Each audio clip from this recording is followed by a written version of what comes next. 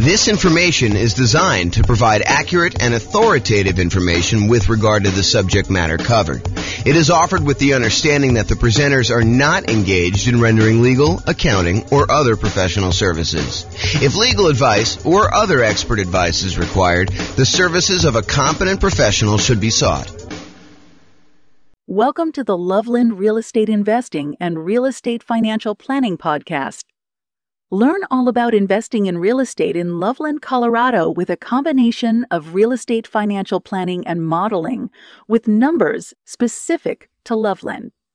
Plus syndicated, more generalized recordings of live and pre-recorded real estate investing classes. Not all of them specific to Loveland. Be sure to stay tuned after the podcast for a message from our sponsors. All right, let's get started. So buy and hold real estate investing. I am James Orr. So I did put a new slide here. A long time ago, we used to actually have a slide that I showed like the next 4 or 5 classes. But I sort of have a backlog because I haven't done classes live in a while, and there's been a list of things, and I just kind of keep adding to the end. So this is the tentative list of upcoming classes. So tonight we're primarily going to go through buy and hold. How many people were here for the real estate investing strategies class where we talked about all the different strategies in one class? No one else was here? I think you were. Yeah, so we only had one person here for that. So in that class, I gave you an overview of all the different strategies. And one of your handouts that you have, this one right here. Oh, this one actually. This one right here shows the list of all the different strategies that there are. And then we primarily, in the classes I teach, we primarily focus on buy and hold, nomad, and house hacking. Those are the 3 strategies we primarily cover. Then there's a list of additional ones that I'm going to teach classes on, but that's not the primary focus of the classes I typically teach. It's more to just be comprehensive so that people have an understanding of why we're focusing on the 3 and not this whole other list. And then there's a couple that I'm not going to cover at all. So tonight we're going to go and do a deep dive into the buy and hold strategy, but you'll notice there's a whole bunch of classes on a bunch of the other strategies listed on here. Those are going to be what I would say is similar format to tonight, except for deep dives into those specific strategies. So for example, tonight we're doing buy and hold. Next week, we're doing the nomad strategy, which if you guys have never heard of the nomad strategy, because I know we have a couple of new people, the nomad strategy is to buy a house as an owner occupant. You move into the property. It's a requirement of the lender. And one of the reasons why you do that is it's a lower down payment and the interest rates are better. So you move into the house, you are required to live there for a year. During that year, you can just live there by yourself, or if you choose to, you can add on house hacking and have tenants living there with you or rent out a room or whatever you want to do. And then after a year, when your obligation to the lender is up, you can then convert that to a rental and you can acquire properties every year doing that. But you only had to put 5% down instead of putting 20 or 25% down. So you can acquire properties with one chunk of down payment, and since the loans are actually better for owner occupant, it's less bad than you would think to go ahead and put 5% down instead of 20% or 25% down. So the nomad strategy, we're going to cover that and all the different variations. I listed some variations on your investing strategies list there. Then on June 1st, we're going to do house hacking. And then after that, June 8th, we're going to do the BRRRR strategy, which is buy, rehab, rent, refinance. And there's an optional 4th R, which is to repeat the process. So you can use this to kind of continue to acquire properties. So we'll talk about the BRRRR strategy. Then we'll talk about quick turn and flipping properties if you're interested in doing that as a business model. Then we'll talk about wholesaling real estate on June 22nd. And then on June 29th, we'll talk about real estate options. You guys may have heard of real estate lease options, where you lease a property and you have an option to buy. This is the strategy where you just have the option. You do not have a lease on the property at all. You're getting the rights, but not the obligation to buy a property for a fixed price. And you're basically holding on to that option. And then there's a very active option auction strategy where you get an option on a property and then you immediately market that property in order to sell it to somebody. And it's usually done through some type of bid sale or auction process on like one evening, like a Sunday evening, in order to get the highest bidder and have the property sold that way. This is really like a variation, if you want to think of it this way. It's like a variation on real estate brokerage in some ways, because in real estate brokerage, a listing contract, if you squint really hard and step very far back, a real estate contract is sort of like an option agreement in some ways, right? You have the right to then market the property and get paid a fee in order to sell it. Well, this is sort of like option auction strategy is a way to do it as a principal. So it's a variation on that theme. So that's going to be on June 29th. July 6th, tax liens and tax deed sales. That's when you buy people's tax liens or tax deeds. Like, for example, if someone doesn't pay their property taxes, you can come in and pay their property taxes, and you usually get a return on the money that you put up. And then there's a really, really small chance that if they don't do it and you wait a long enough period of time, you can actually foreclose on the property for them not having paid their back taxes. We'll talk a little bit about this tonight. We talk about stability in real estate. It's one of the kind of options on there. So that's what we've got there. So tax lien, tax deed, real estate is going to be on July 6th. July 13th, I guess it's July 6th. July 13th, creative financing, real estate entrepreneurship. That's all the creative stuff. Subject to lease option, lease purchase, wrap financing, agreement for deed, contract for deed. That whole list on there is like that big graphic in the middle. That's that whole thing. July 13th, we're going to cover all those in one night. 'Cause a lot of them are really similar in the mechanics. There's a little bit of difference, but they're very, very similar in how they're structured. So we'll cover all those that night. Then July 20th, I'll try to do real estate partnerships using this format. It'll be very different than the format we usually teach partnerships, but you'll like this new one. And then the next class after that, July 27th. Oh, this is sort of like the dividing line when I'm done teaching strategy classes. So this is sort of just getting through all the strategies on that list. And it's going to be very similar to the format tonight for those. And then next one is marketing to find off-market deals. This sort of supplements all these other strategies. If you're planning on doing deals where you're not going to buy them in the MLS, certain strategies are found in the MLS. Certain strategies are found usually through for sale by owners, and you have to market in order to find those. So we'll cover a lot of marketing to find off-market deals. I'll do a 2-hour class on that. And then this is a new class I've never taught before on August 3rd. So I've got a client right now who went under contract on a new construction property back when interest rates were really, really reasonable. Interest rates are no longer as low as they were. And so they've kind of risen quite a bit. And so he's shocked by how much the monthly payment went up because he was counting on a certain number. And now that the interest rates have almost doubled, it's a much, much higher number. And so it made me think of, this is not the only case where we can have shocks when we're a real estate investor and we're considering buying properties. So I've got a list working through that is like all the different shocks you can experience when you're buying rental properties and then what to do about them. So number one is just being aware in advance that this could happen and what you can do to prevent them up front. But then there's some other things you may be able to do while the shock is happening. So that class is all about real estate investing shocks, things that can come up while you're acquiring properties that you may not have thought of. And then August 10th is 2 new concepts that you may not have heard before, but there have been ones I've been including in the Real Estate Financial Planner software for a while, and ones that someone mentioned a couple weeks ago. Was that you, Steve, that was mentioning those? Yeah. So there's these 2 concepts. One is cash flow resiliency, and the other one is equity resiliency. So cash flow resiliency, the basic idea is how much can your rent on a property drop before you have negative cash flow? So how resilient is the cash flow you have on your rental properties, on your whole portfolio? You can do it on a single property, but it's much more meaningful on the whole portfolio. And then equity resiliency is how resilient are you in your portfolio with equity when you have prices drop?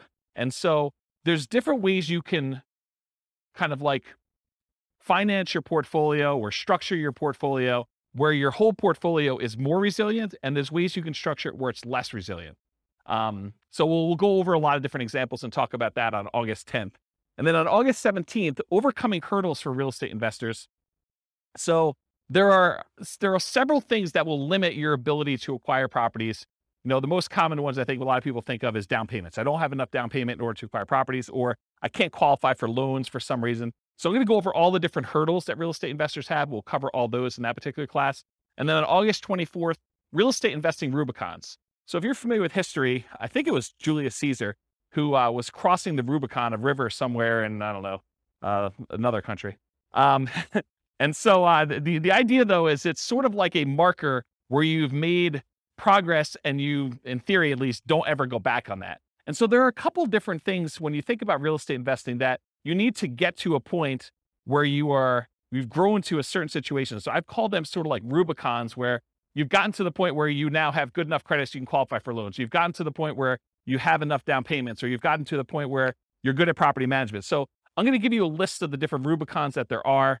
I'm trying to hire a graphic artist to do like a big 11 by 17 sort of treasure chest looking map that has all the different Rubicons that you would list out. And then you can go ahead and mark off when you've crossed those to kind of visualize where you are in the process of achieving your goal for real estate investing. So that is the list of upcoming classes. Is that interesting to anybody? Okay, those look good. All right, good. Is there anything I'm missing on there that you guys are like, hey, how come you're not teaching a class on blank? Anyone?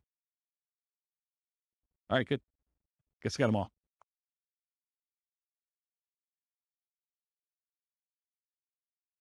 Oh yeah, I've been teaching classes for like 18, 19 years. So yeah. You missed some classes. We did a market stats class last week. So you missed the whole class on market stats. I didn't record it. You missed a class on all the different real estate investing strategies. It was like a big overview class. Then before that, I did a class on, I think I did the deal analysis spreadsheet class where I walked you through what all the fields were and how those fields worked out. Did I do any other live ones? That was it, right? I think those are the live ones that I've done since I came back. And then I think earlier this year, I did one on real estate, financial independence, retire early budget spreadsheet, where you can actually calculate out your minimum target monthly income for retirement and your ideal target monthly income for retirement. So I have classes on that. And then I released a brand new spreadsheet for deal analysis, which you'll see part of it on there too. So, but yeah, there's a whole bunch of classes. I think we have close to 200 class recordings posted on the website. So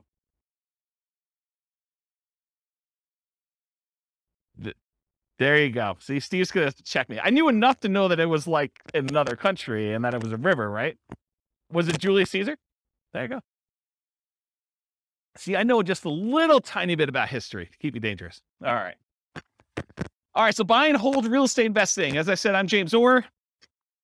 So real estate investing strategies. So you have the sheet with you, the handout. It says on the top, real estate investing strategies. That's basically this list. So the primary strategies that we kind of focus on are buy and hold, including short-term rentals, vacation rentals, the nomad strategy with all the different variations, nomad by proxy, nomad with house hacking, nomad to short-term rental, vacation rental, lease option nomad, and then the ultimate real estate agent retirement plan, which is it's supposed to say agent in there. I need to update that slide. And then house hacking. So these are the ones we primarily teach classes on. This is where the overwhelming majority of the classes will ultimately be. There's going to be some kind of like one-offs, but that's where we are. Then there's a whole set of special section here, the secondary strategies, all the creative financing stuff, quick turning and flipping properties, BRRRR and BRRRR, wholetailing, options and auction strategy, tax liens, tax deeds, partnerships and syndications, and then we'll cover deal maker, syndicator, money partner, and loan partner. When I did the other class list, did I have wholesaling on there? I did, right? Okay, awesome. I just must have skipped it or something. But yeah, we're covering that. And then the strategies I'm not really going to talk about are real estate investment trusts, because you basically buy those as like through a real estate broker, not a real estate broker, a stockbroker. And it's more of a security than it is really a real estate investing strategy. I sort of put it on there to be a completionist and kind of be all inclusive, but really, that's not something I'm going to cover. And then I'm not going to go into separate detail about probate, short sales, foreclosures, and pre-foreclosures, because you'll get those when we cover the other strategies, and they're not really their own strategy per se. So we'll cover those, but we're not going to have separate classes on them. Any questions on this? Is it hot in here already? It is? Let's open the door if you don't mind. Just grab it and do the thing, the foot thing, please. Thank you. All right, cool. So exceptions. So one of the things I'm going to go over tonight is this worksheet right here. And this worksheet is what I call the real estate investing strategy profile. If you think about it, when you're kind of determining, hey, I want to do this particular strategy or this particular strategy, we want to think about all the different characteristics of that particular strategy.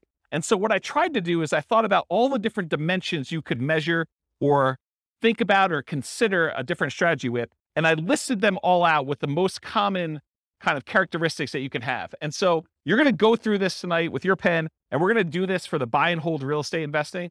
And then you're going to be able to do that. Now, when we go through this, I'm going to tell you how I think about buy and hold real estate investing, but you're going to say to me, James, what about this? What about when you do buy and hold, but you do it this way? Yes, there are probably more obscure examples where you can kind of structure these, and there's kind of like slight different variations and stuff like that. But I'm trying to focus in on the majority of the use cases. And you could have exceptions to this thing. You could come up to me later and say, James, what about if you do it this way? Yeah, you could definitely put it on there. But I'm going to try to be most mainstream and kind of the most correct that I think of. And if you want to debate this with me, this is absolutely brand new. I'm creating a database of all the different strategies with all these different characteristics, so that if you want to go search for, show me the ones you can do with no down payment, or show me the ones you can do with no money, or show me the ones you could do that have the lowest risk or the lowest activity, they're the most passive or they're the most scalable. I can give you a list of the ones grouped by those categories, and you can look at it and inspect it in a database format. So that's 95% built, and it's what I use to make this thing, the profile for you. And it's also what I use tonight to do the presentation. But you'll notice we've got all these other classes on all these different strategies. That's what I'm using to create all the different strategies, okay? So kind of just follow along, take notes if you want to. And I tried to write it out for you so that you can just check them off as you go. Okay. And I have a little beware warning here. Just because you don't think there's a chance that X can happen doesn't mean that it won't happen.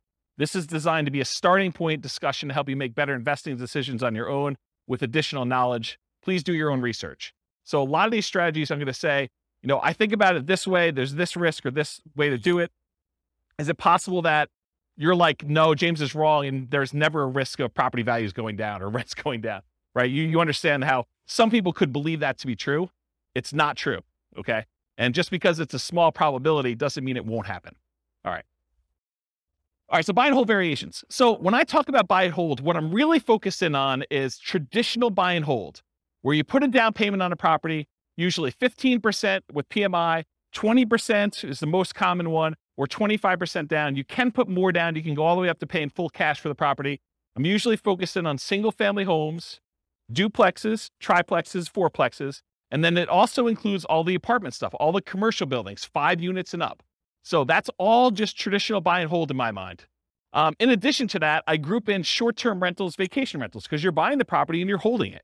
It's just you happen to be, instead of renting it to a long-term tenant, you happen to be renting it by the night or by the week or by the weekend. And so I include that as a short-term rental or vacation rental in this model. Now, is it a stretch to think about buy and hold as, I'm going to buy a building and I'm going to do assisted living, or I'm going to buy a building and I'm going to offer a specific service? It sort of gets on the edge of, okay, you're doing a business, you're doing an assisted living business, but you also just happen to be buying real estate. So you could say, okay, I'm doing, storage units. Storage units, I guess, is buy and hold, but it's not really what I traditionally think of. So could you kind of classify it as buy and hold? Yes. Is it really a separate business of like having storage units and running a storage unit business, or having assisted living and doing that, or buying an office building for your practice, or, land in order to run your business off of? Yeah, you could do all those too, but I'm really thinking of it more in the traditional sense of single family homes through fourplex, and then multifamily properties, apartments, and greater. Does that make sense to everybody? Okay, cool.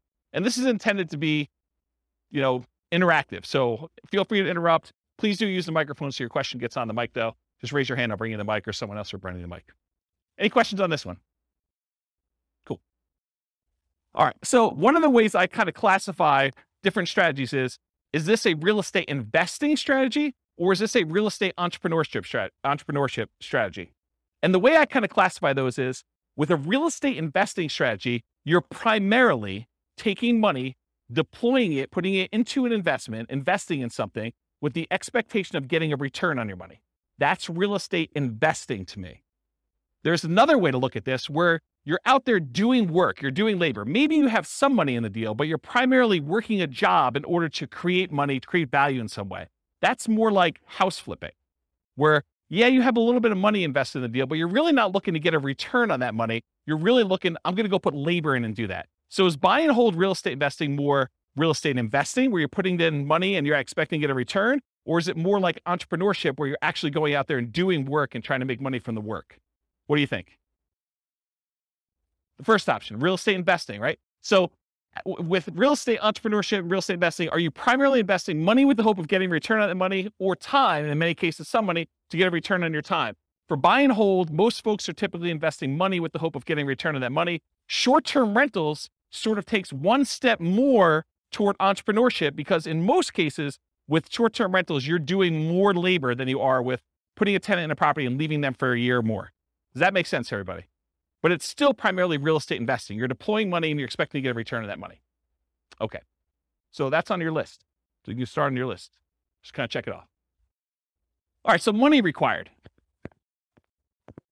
So typically when we do buy and hold real estate investing, we're going to go in and we're going to get traditional financing from a bank. You're going to go select a property. You're going to want to acquire that property. And so you're going to go to a lender and you're going to get, in most cases, traditional financing, conventional financing. There are 15% down, 20% down, 25% down, and more type loans for these properties. You can buy them with cash, or you can put a down payment and actually get financing on them.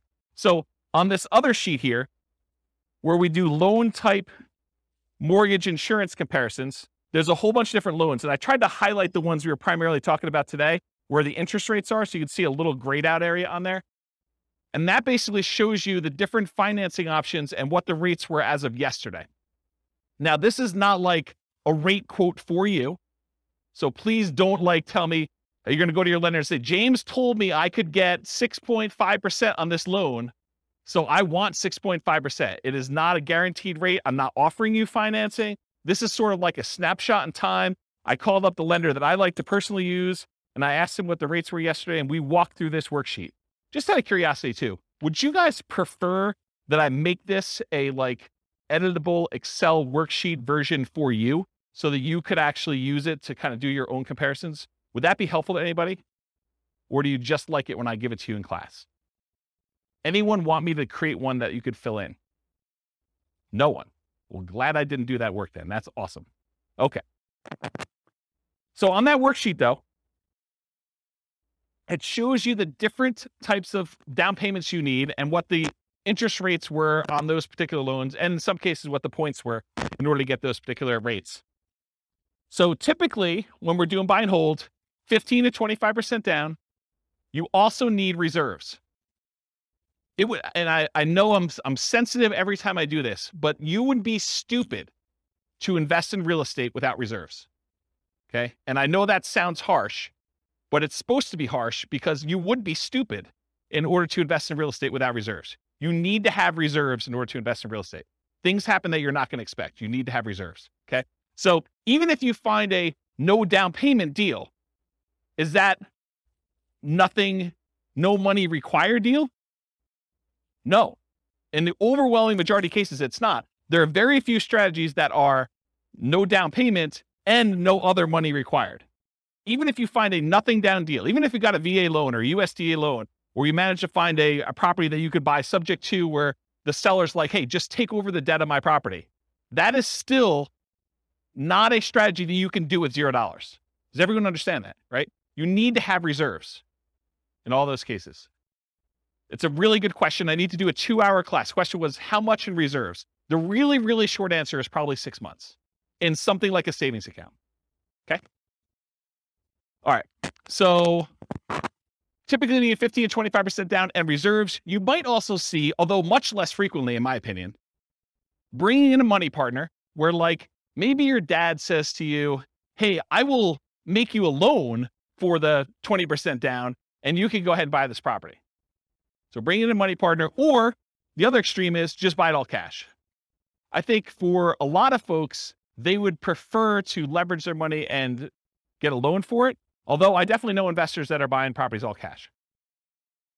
Okay, so this applies to both buy and hold, like traditional buy and hold, and short-term vacation rentals.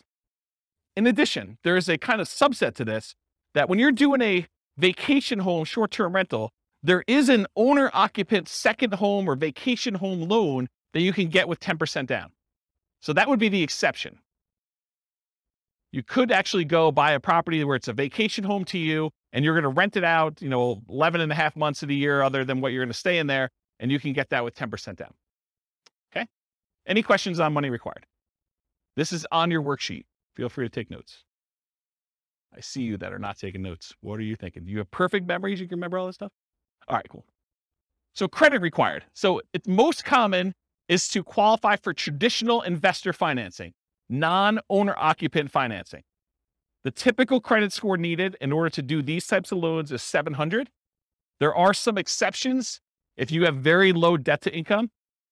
So there's a possibility that you may be able to do a little bit better than 700, but most of the time it's going to be 700.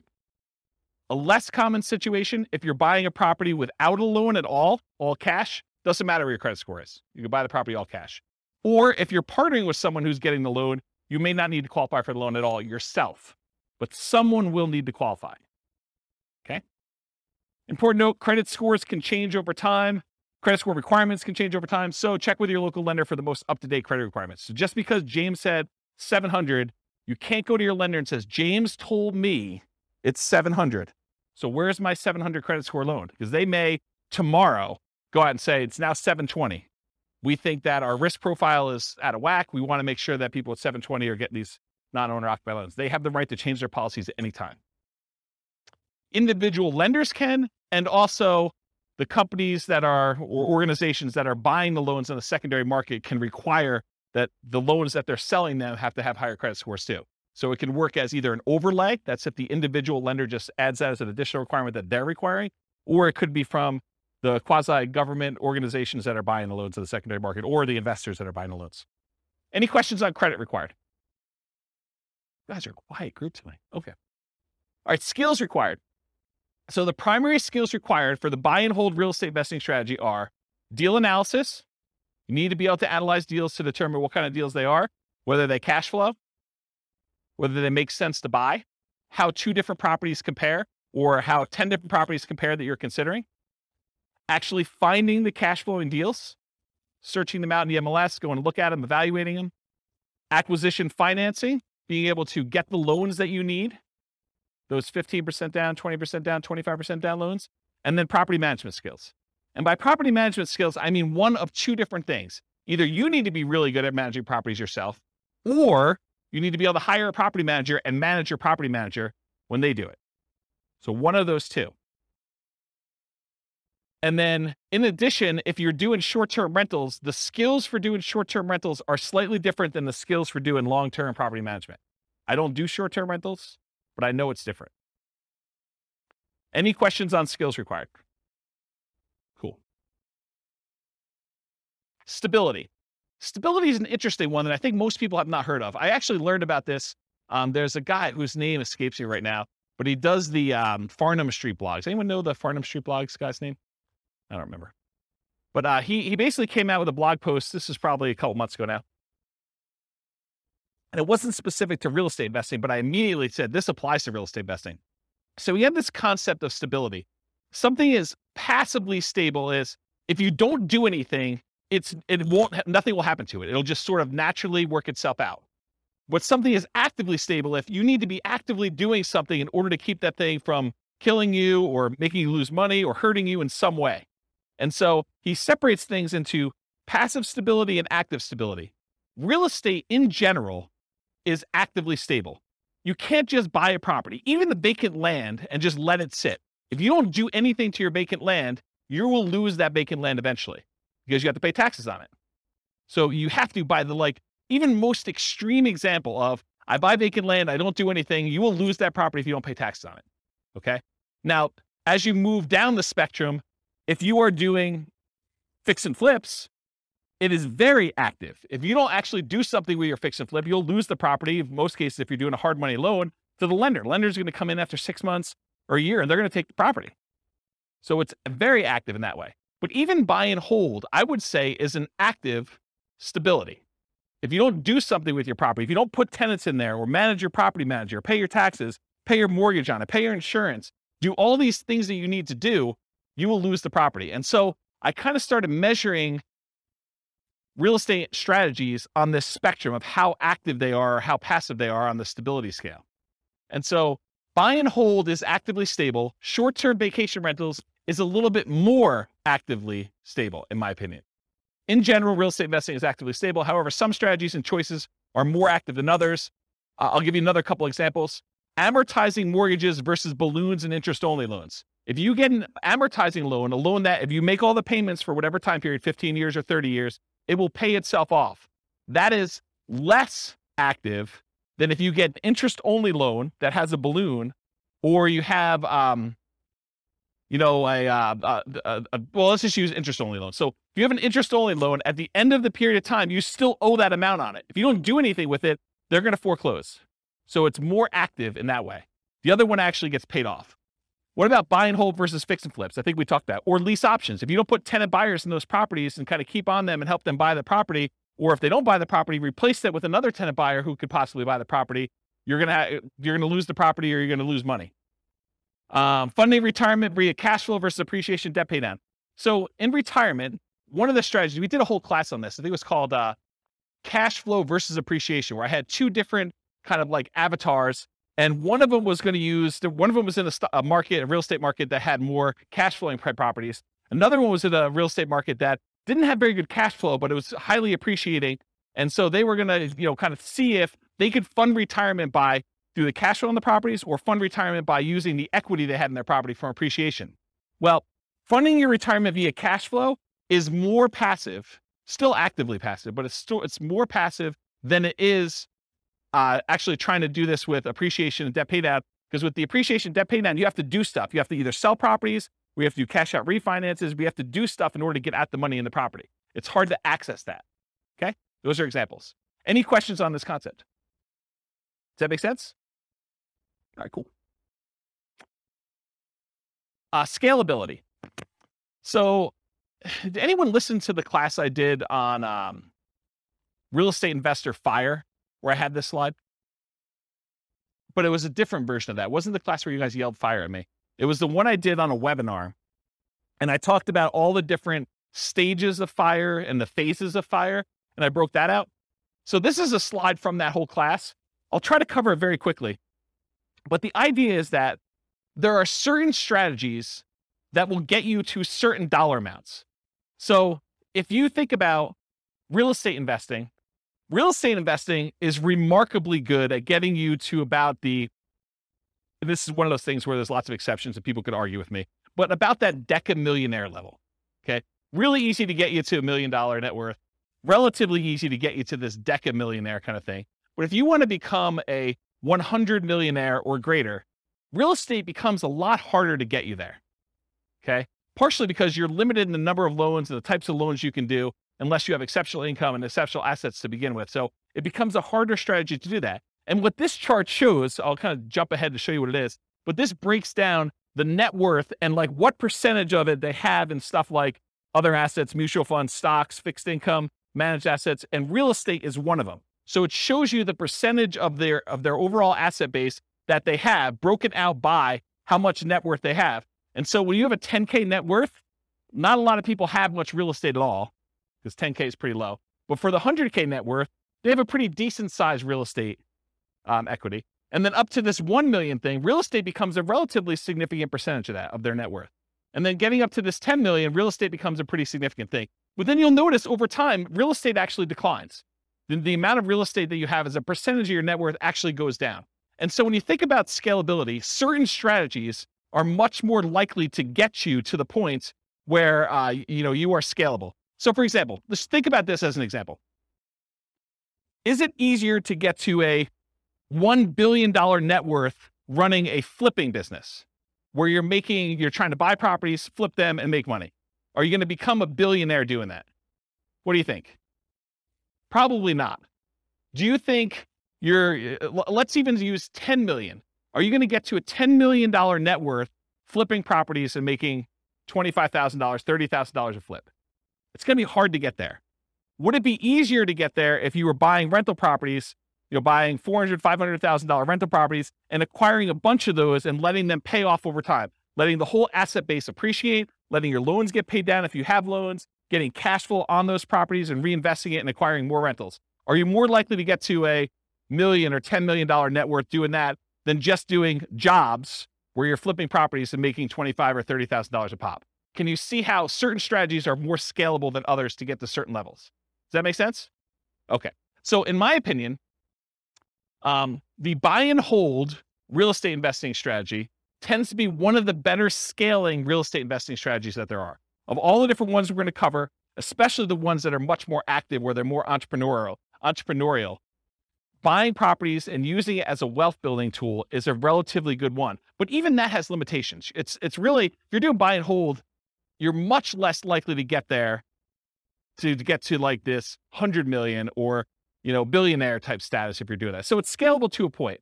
Really, really good at getting 1 million to 10 million, in my opinion. Okay. Any questions on this? There's another like 10 minutes on this particular chart in that other class, which maybe I'll put a note in the show notes or something for the recording. Okay, risk exposure.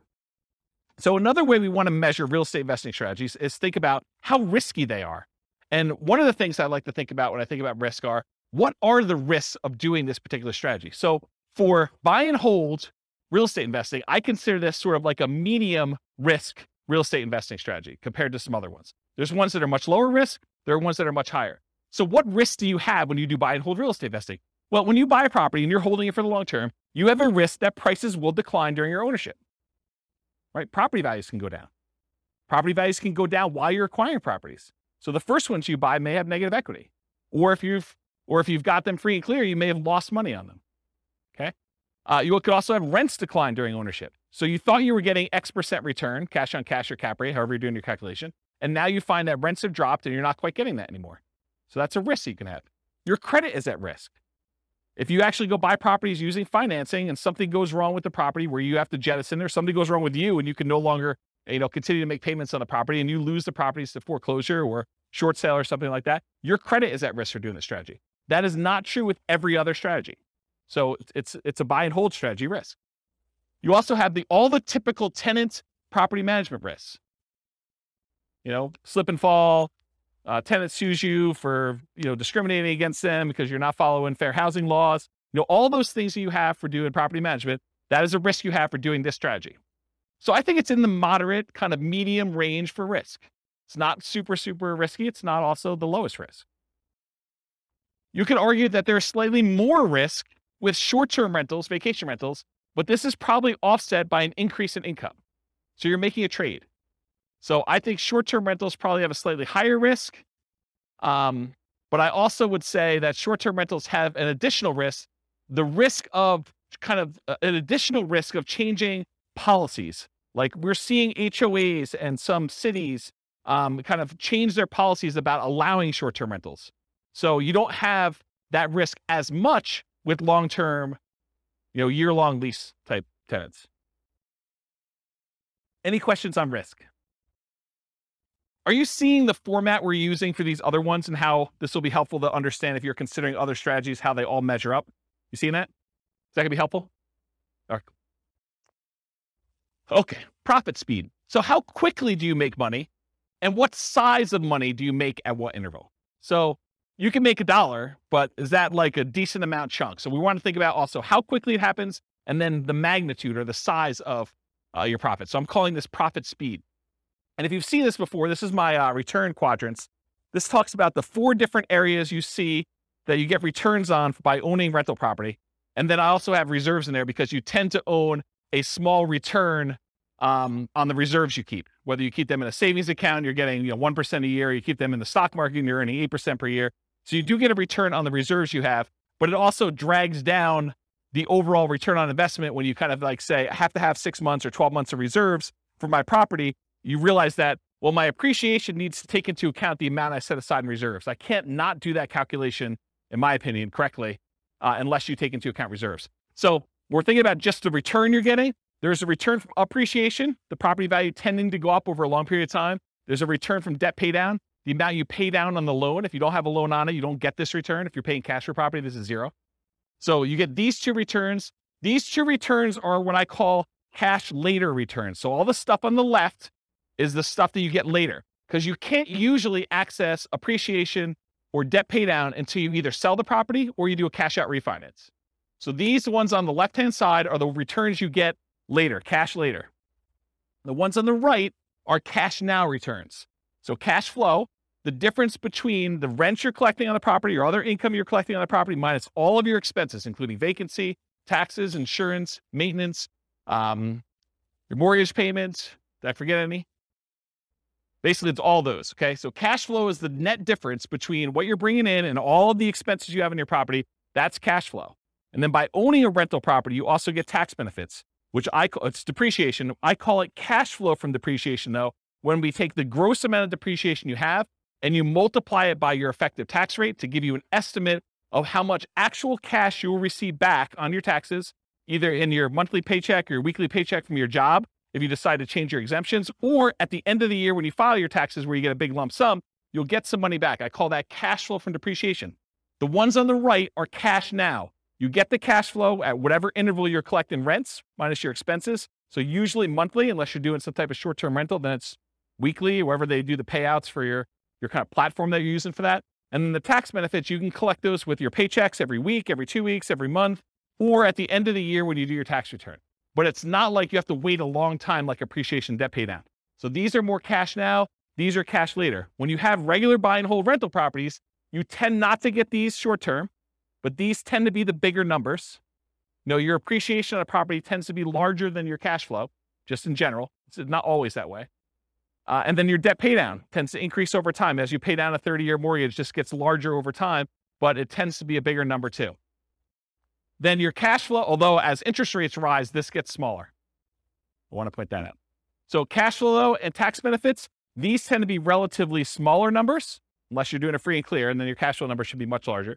But you're doing these tend to be smaller numbers, but they tend to be more quicker.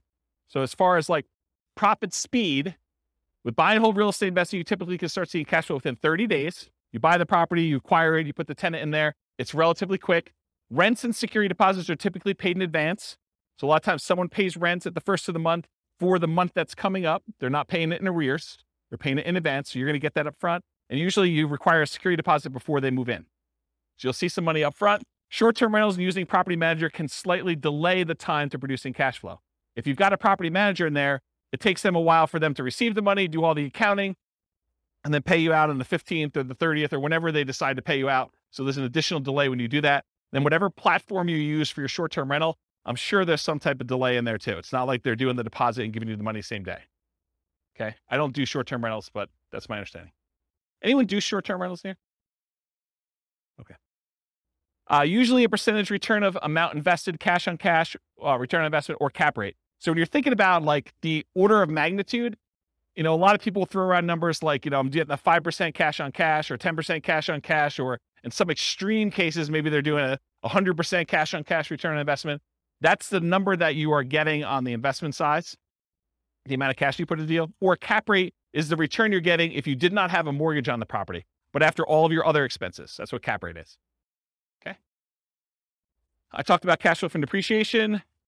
You also typically see the wealth building through the stuff on the left. The appreciation and debt pay down portions tend to be your kind of wealth building part of the profit speed for buy and hold.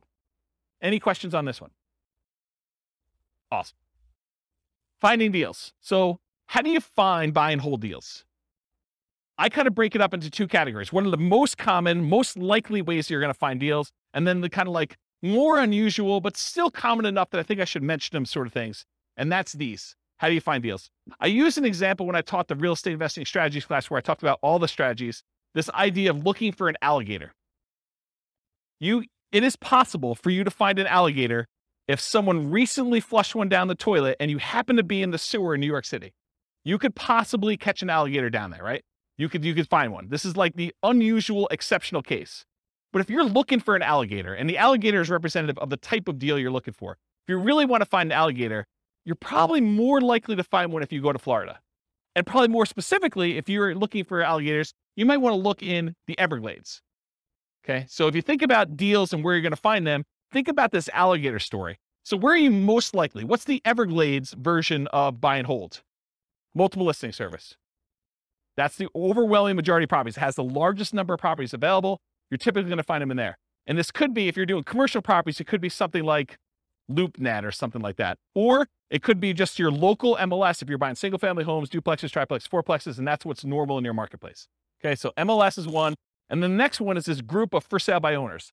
And I break for sale by owners down into two different groups. For sale by owner is a seller who's selling the property without the help of a real estate agent. They're selling it for sale by owner. And there are two different kind of main categories. Category number one is somebody who is actively selling their property for sale by owner. They are trying to sell. They put up an ad.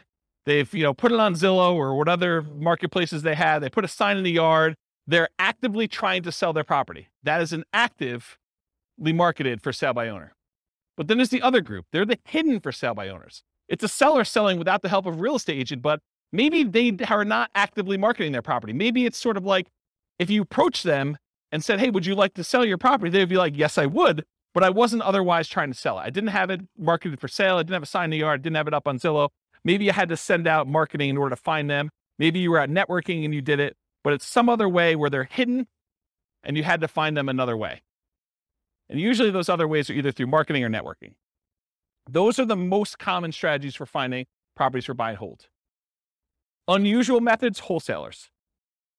Not that a wholesaler can't find you a deal. It's just the number of wholesalers that there are out there and the number of wholesale deals that they're finding is just a really small portion, right?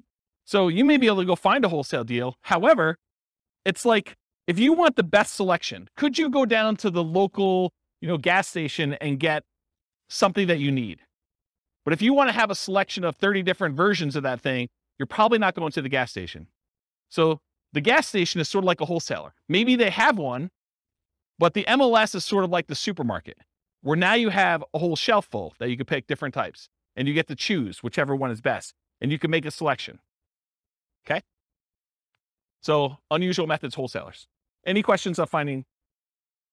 Judy's microphone? Here. Are you talking about Redfin, Zillow? Do they come under MLS? So Redfin or Zillow could actually include both of these. So it could be that the real estate agents' properties are listed from the MLS on Redfin or Zillow, but also the for sale by owners can also list their properties as a for sale by owner on Redfin or Zillow. So it could be both. So that's sort of like an aggregator for where you're doing it. But ultimately, the source is either the MLS, all the agent stuff, or for sale by owner, actively marketed in that case. Right? Okay, cool. Any other questions? Yeah, hey, John.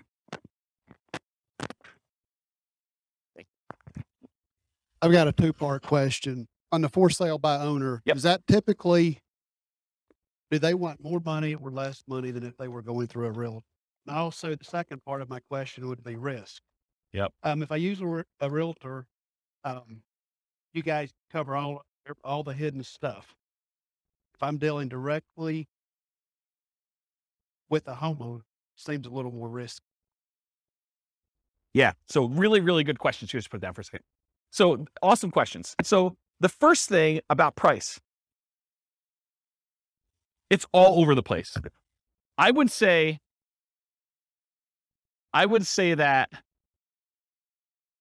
the for sale by owners I've seen, some of them are priced high because they want to get all the money, right? They're going to price it with whatever a realtor would have gotten, maybe even a little bit more, because they think that their property is better than all the other ones that sold.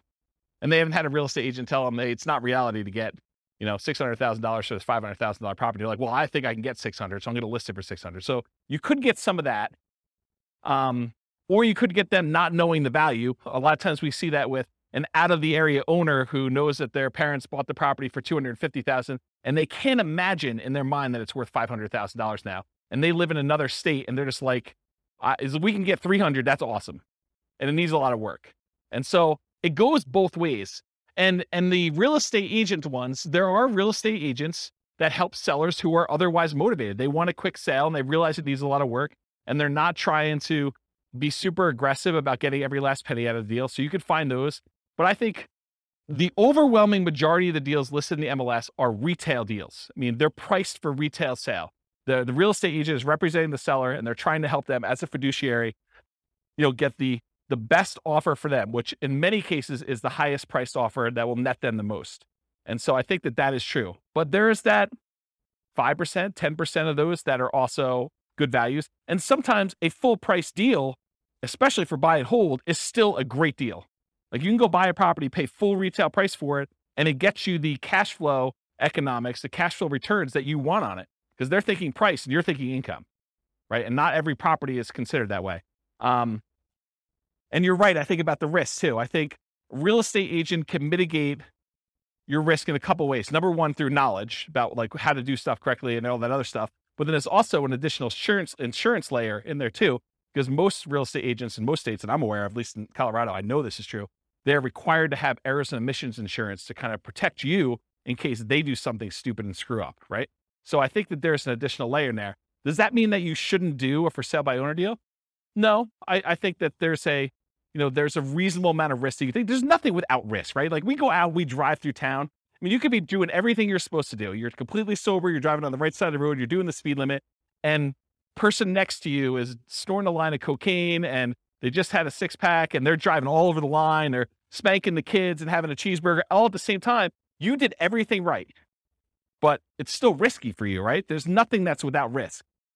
Is that a reasonable risk? I mean, the chance of it happening to you is really low, but there's risk in everything, including buying for sale by owner, including buying some from the MLS. I think there's a small amount of risk in there, especially in markets where, we're coming off like a year of what I would consider to be extreme seller market, where the sellers are in the driving seat. They're setting, these demands where you've got 20 offers coming in and people are waiving inspection, they're waiving appraisal. I mean, you're voluntarily taking on additional risk just buying in that particular type of market.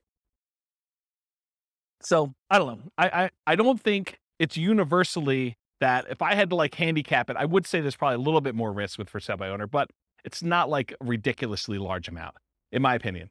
And as far as finding deals, I think you can find them in both spots.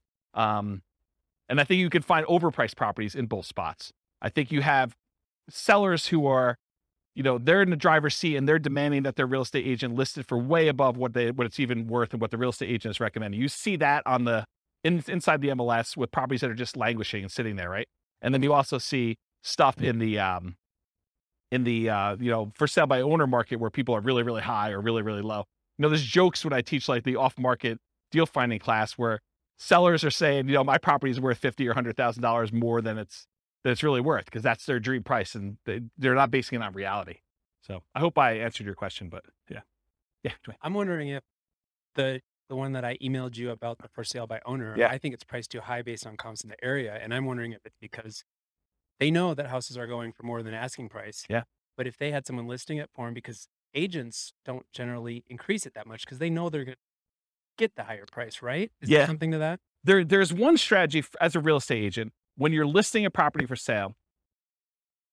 One of the ways to do this, and there's lots of different opinions on this, but one of the strategies a lot of real estate agents would recommend is, hey, listen, let's not list it for this much higher price. Let's list it based on what we think it would actually appraise for. Because if you go ahead and list it for $20,000 or $50,000 or whatever it is above what it would appraise for, and then they go and they try to buy it and they still have their appraisal contingency in there and it doesn't appraise, it's a renegotiation. So a lot of the buyers then are come back and say, look, you had it listed for $600, it only appraised for $580. I think we need to negotiate this. What you're trying to get a buyer to do is you're trying to get enough buyers, at least this is one of the strategies, but as a real estate agent, you're trying to get enough of the buyers to come in at $580, which would be supported by the actual other comps for appraisals, get it to appraise for $580, but get enough buyers saying this is a deal. It's listed for like what it would appraise for, which might seem a little bit low in the crazy market. Get multiple people offering and maybe get them to say, listen, as long as it appraises for $580, I will then make up the difference to $600. And you want to get that offer because I think that's a stronger offer for the seller because they can get them to then make up that difference. So you're not renegotiating. So there's some strategy to that. Who knows where the market will be in 6 months, and that may not come up again, but that's historically how we've looked at that. Does that help you? Okay. Where's my clicker? Anyone know where my clicker went? Oh, here it is. Yeah, I was getting some water when John was asking this question. All right, cool. No questions on finding deals. We're good? Cool. So how do you analyze a buy and hold deal? Well, it's this spreadsheet, the world's greatest real estate deal analysis spreadsheet. That is my modestly named spreadsheet that I made. But basically you enter in all the details about the deal, your ARV, your purchase price, seller concessions, down payment percentage, closing costs, rent ready costs, interest rate, loan term, if you have PMI, all the stuff about that, monthly rent and other income, vacancy rate, property taxes, property insurance, HOA dues, utilities, other expenses, maintenance, all the stuff that you'd normally do. And then it actually calculates all the stuff you need to know about this. And you can override any of the numbers as well. And it will tell you you're primarily looking for most buy and hold investors. You're primarily looking at your cash on cash return on investment if you're getting a loan or your cap rate if you're not getting a loan. Okay.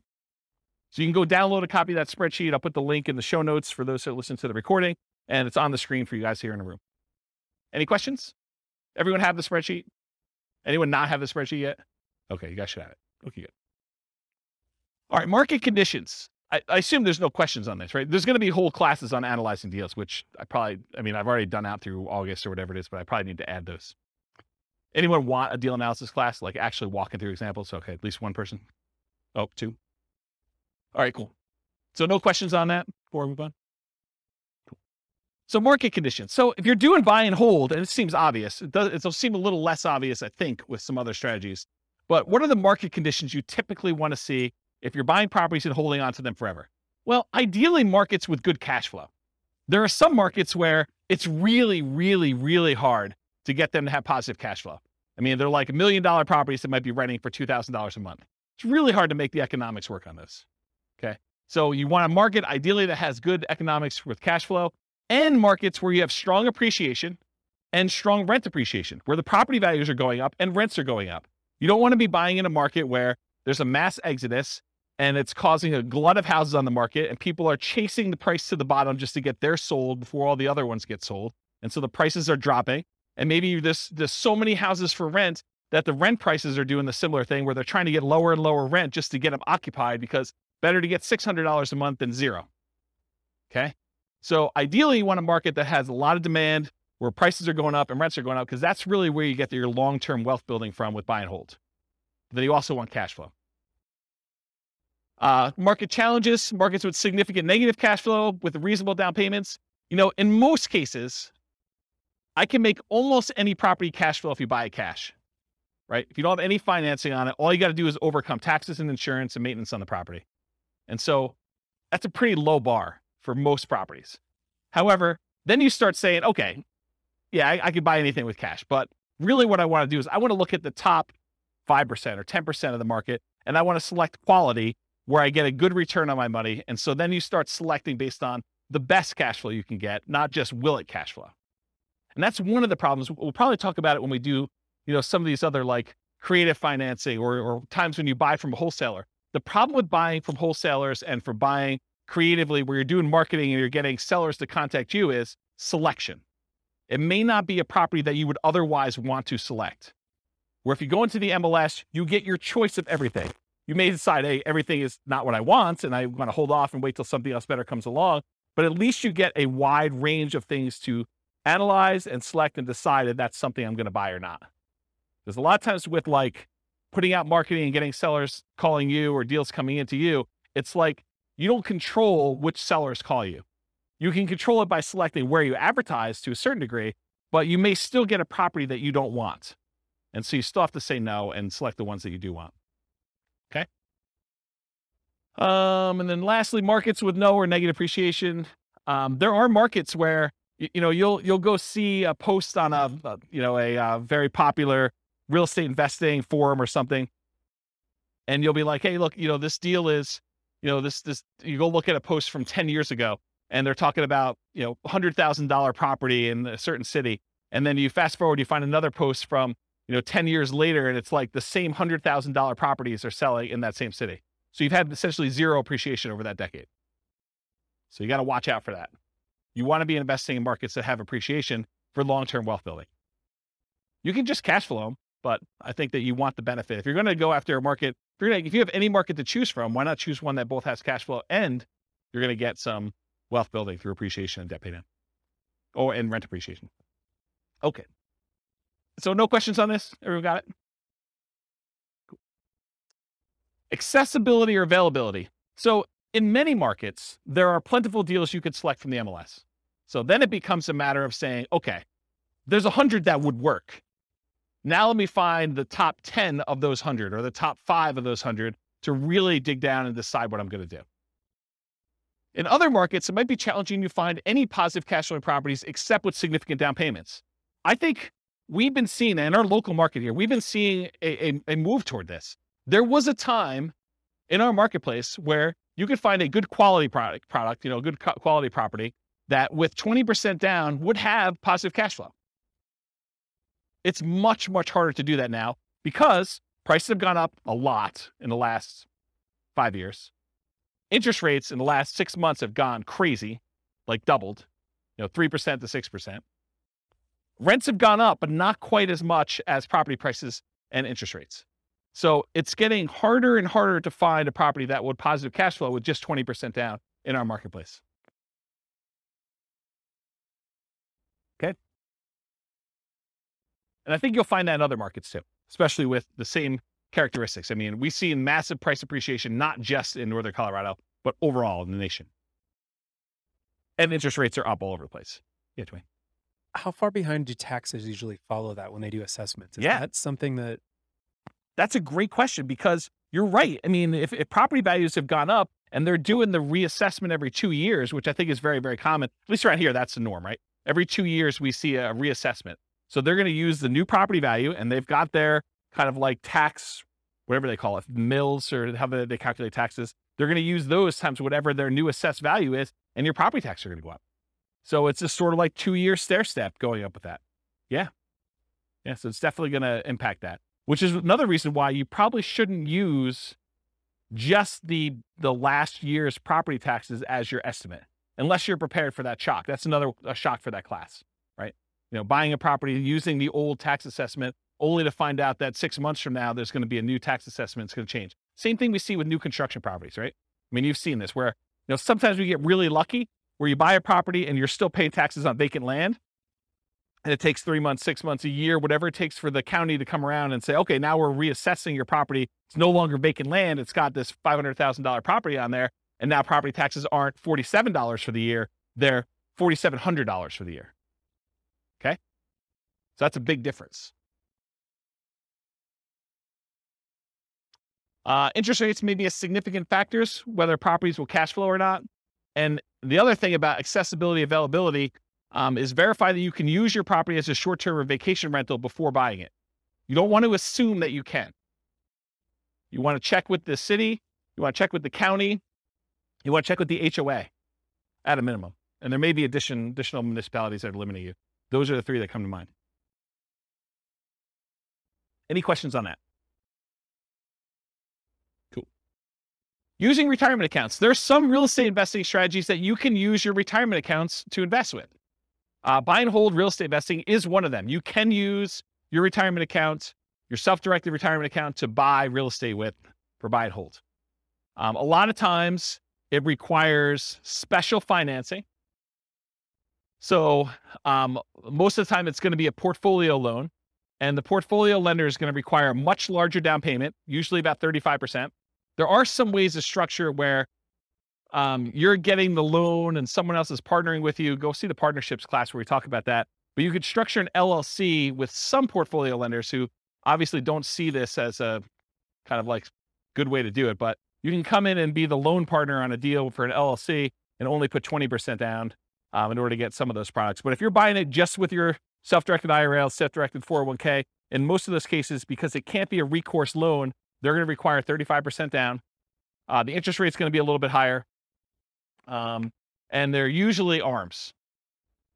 Sometimes they'll do a 15-year fixed rate mortgage, but that's also going to hurt your cash flow because it's the 15-year amortization schedule makes your cash flow, it makes your monthly payment higher, which means your cash flow is going to be worse.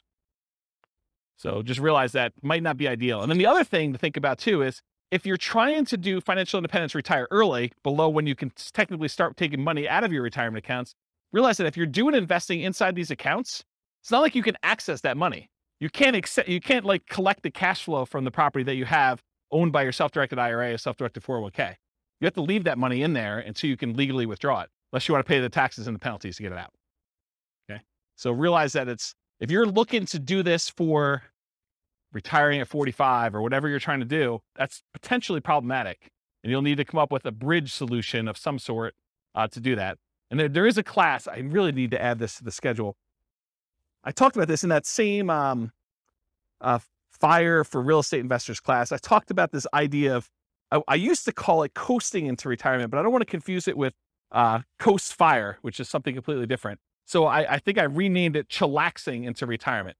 It's this concept of, you have enough money to bridge, you technically qualifying as financially independent, and you're sort of living off of your savings, not at a safe withdrawal rate, kind of living off your savings, but like depleting your savings to get to the point where you then qualify for FIRE, where your financial independence number may take you a year or 2 or 3 for either a property to pay off or cash flow to increase or something else to happen.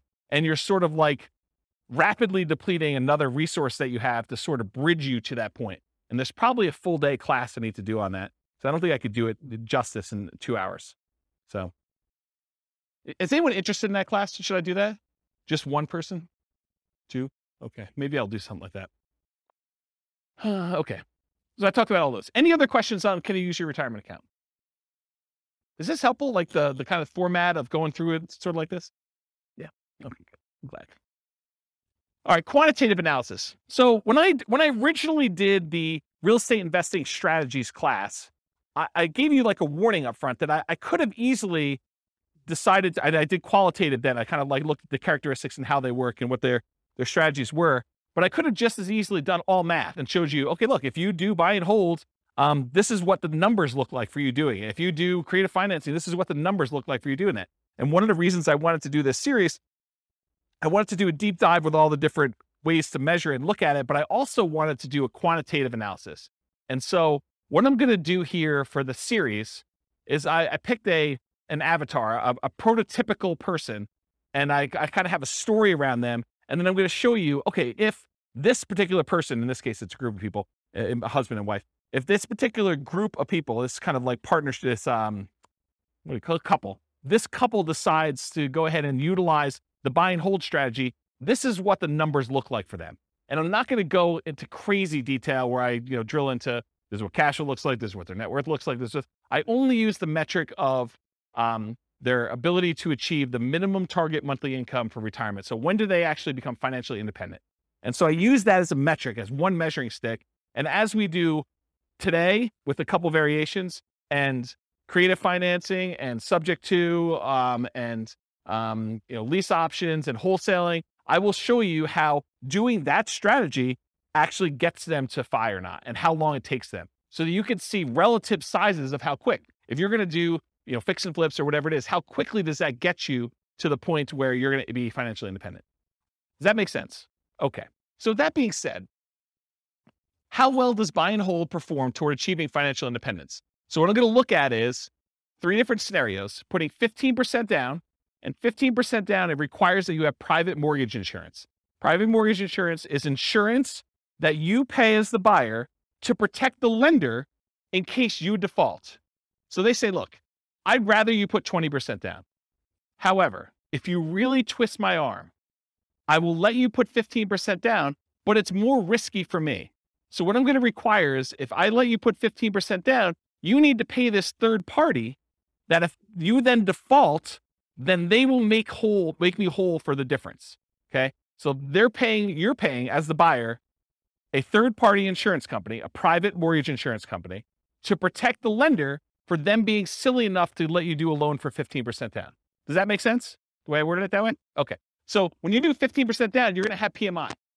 And if you look on your worksheet, sorry, man, you got volunteered. I should have just taken a sheet, huh? So on your worksheet here, you'll see this 15% down column.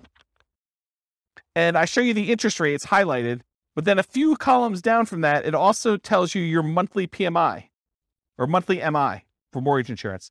And so it shows you that the monthly MI is $150 a month for the 15% down one, and it's 0 for the 20% down and 25% down. You don't have mortgage insurance when you put 20% down or more. Okay?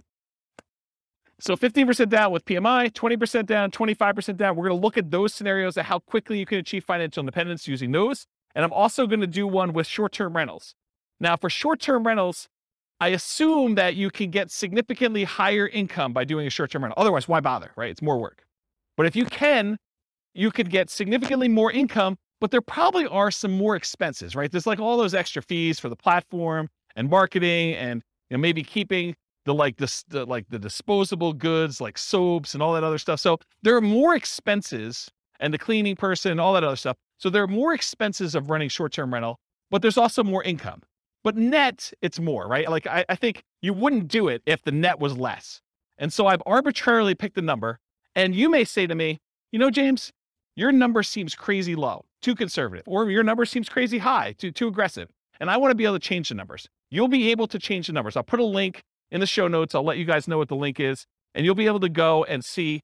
And I'm going to do it for every city. So those will be 300 cities. You'll be able to see numbers for your city. And then if the numbers I use for your city are slightly different, you'll be able to change those too. But I will start with reasonable assumptions for all cities.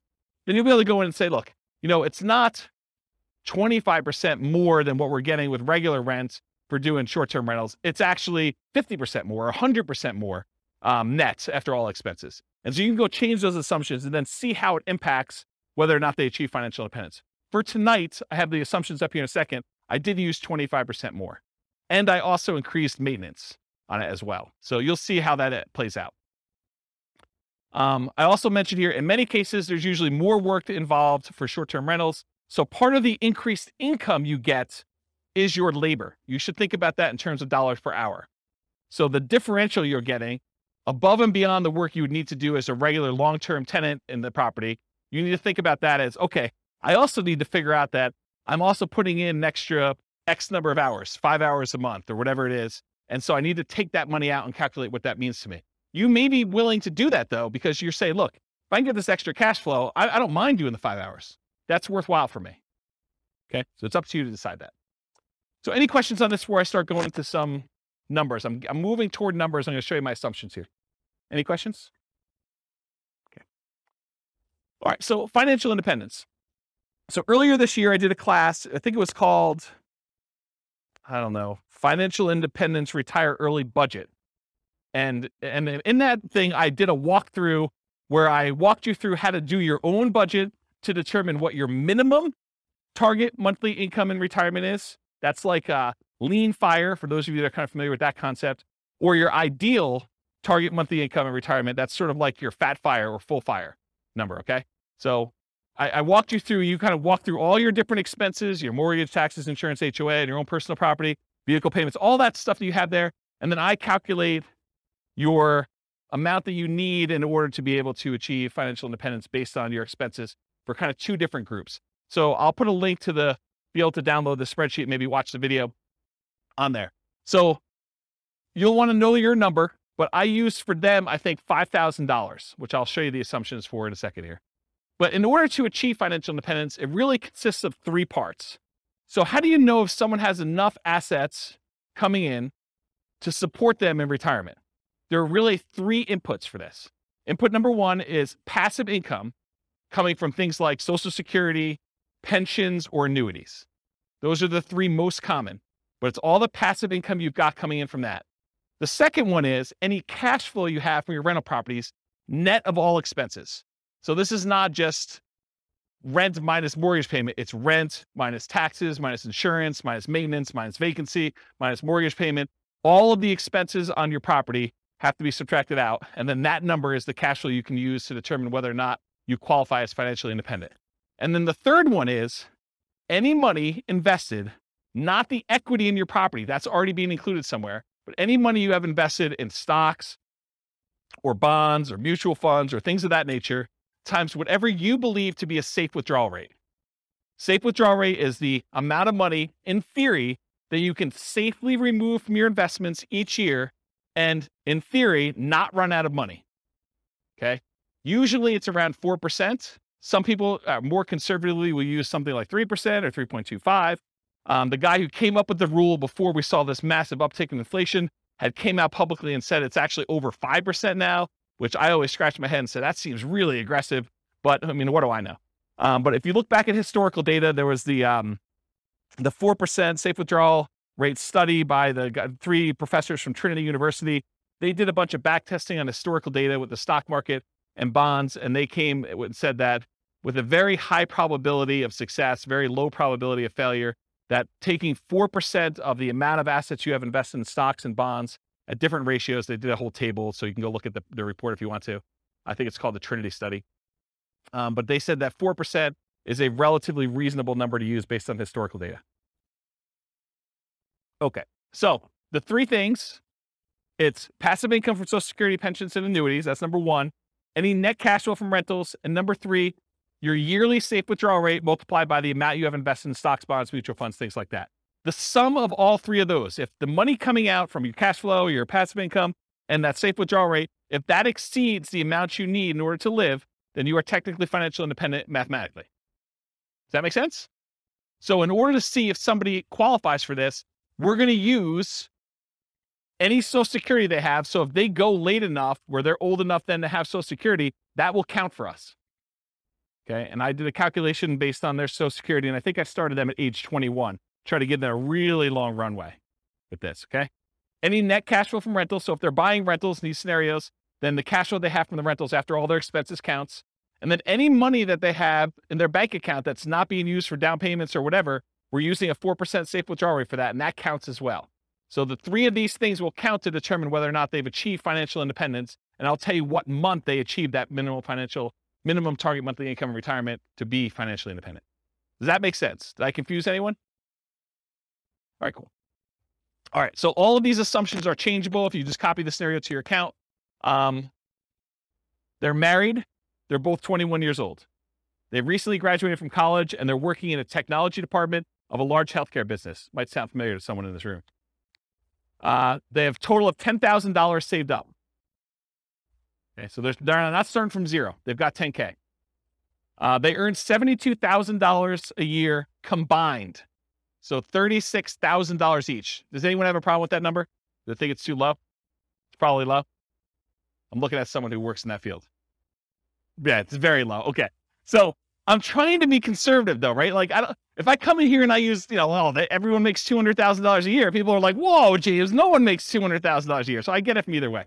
So here's how I worked it out though. I said, okay, look, McDonald's is hiring at like $16 an hour for us, right? I mean, I think Qdoba, the burrito place I go to, they have signs on their door. They're hiring like entry level at 15. I was like, 18 seems like a relatively low bar, right? Maybe I'm wrong. Maybe it just seems like crazy, but it doesn't seem that far off. And that's $18 an hour, working 2,000 hours a year, $36,000 a year each is how I got there. Or you could say, look, if they're really as motivated to achieve financial independence as you say they are, then 2,000 hours a year is like part-time work, in my opinion. I mean, there's other people they're going to be offended by that, right? I'm going to get hate mail, I can't work more than $2,000 a year. I mean, 2,000 hours, that's like the first 6 months of the year for me. I mean, I know there's some business owners in here that they're like, yeah, 2,000 hours. Yeah, that's easy, right? But I'm going to get hate mail, I'm sure. But I use 2,000 times $18 an hour to get $36,000 a year for each one. I think that's a reasonable number for a lot of folks. And so I'll try to use these same assumptions across all the different strategies to compare them. So you'll be able to see more of as close to an apples to apples comparison as you can be, knowing that you're comparing different things. Okay. This may be hard for you guys to believe. They're saving $1,000 a month before they buy any houses. Okay. So between the two of them, they're saving $12,000 a year on a $72,000 income.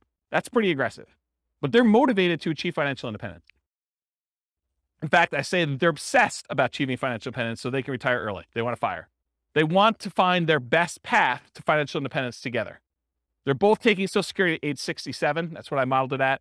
And Social Security was estimated based on them working until the full age of 67. You guys all know that if you stop working earlier than 67, your amount of benefits actually goes down for Social Security though, right?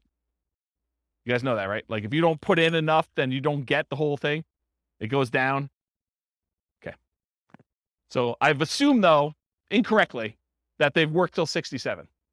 So if they get to the point where Social Security kicked in and it matters to them, that will be a factor. But if it's before that, it really doesn't matter anyway, because they've then achieved financial independence without Social Security. Okay. Any questions on the changeable assumptions? Because you can go in and change these. You're like, hey, look, 72,000 a year is crazy, James. I don't know where you got the number from. Nothing? Okay. This is the worksheet you have, the loan types. I'm just pointing out that when they do the 15% down loan, I'm using 6.75%. That's what I got yesterday when I called my lender as the interest rate for a 15% down loan. And in order to do that, they had to pay 2 points to get that loan. They wouldn't give us a par rate. They wouldn't give us a rate where you didn't have to pay any points. Okay.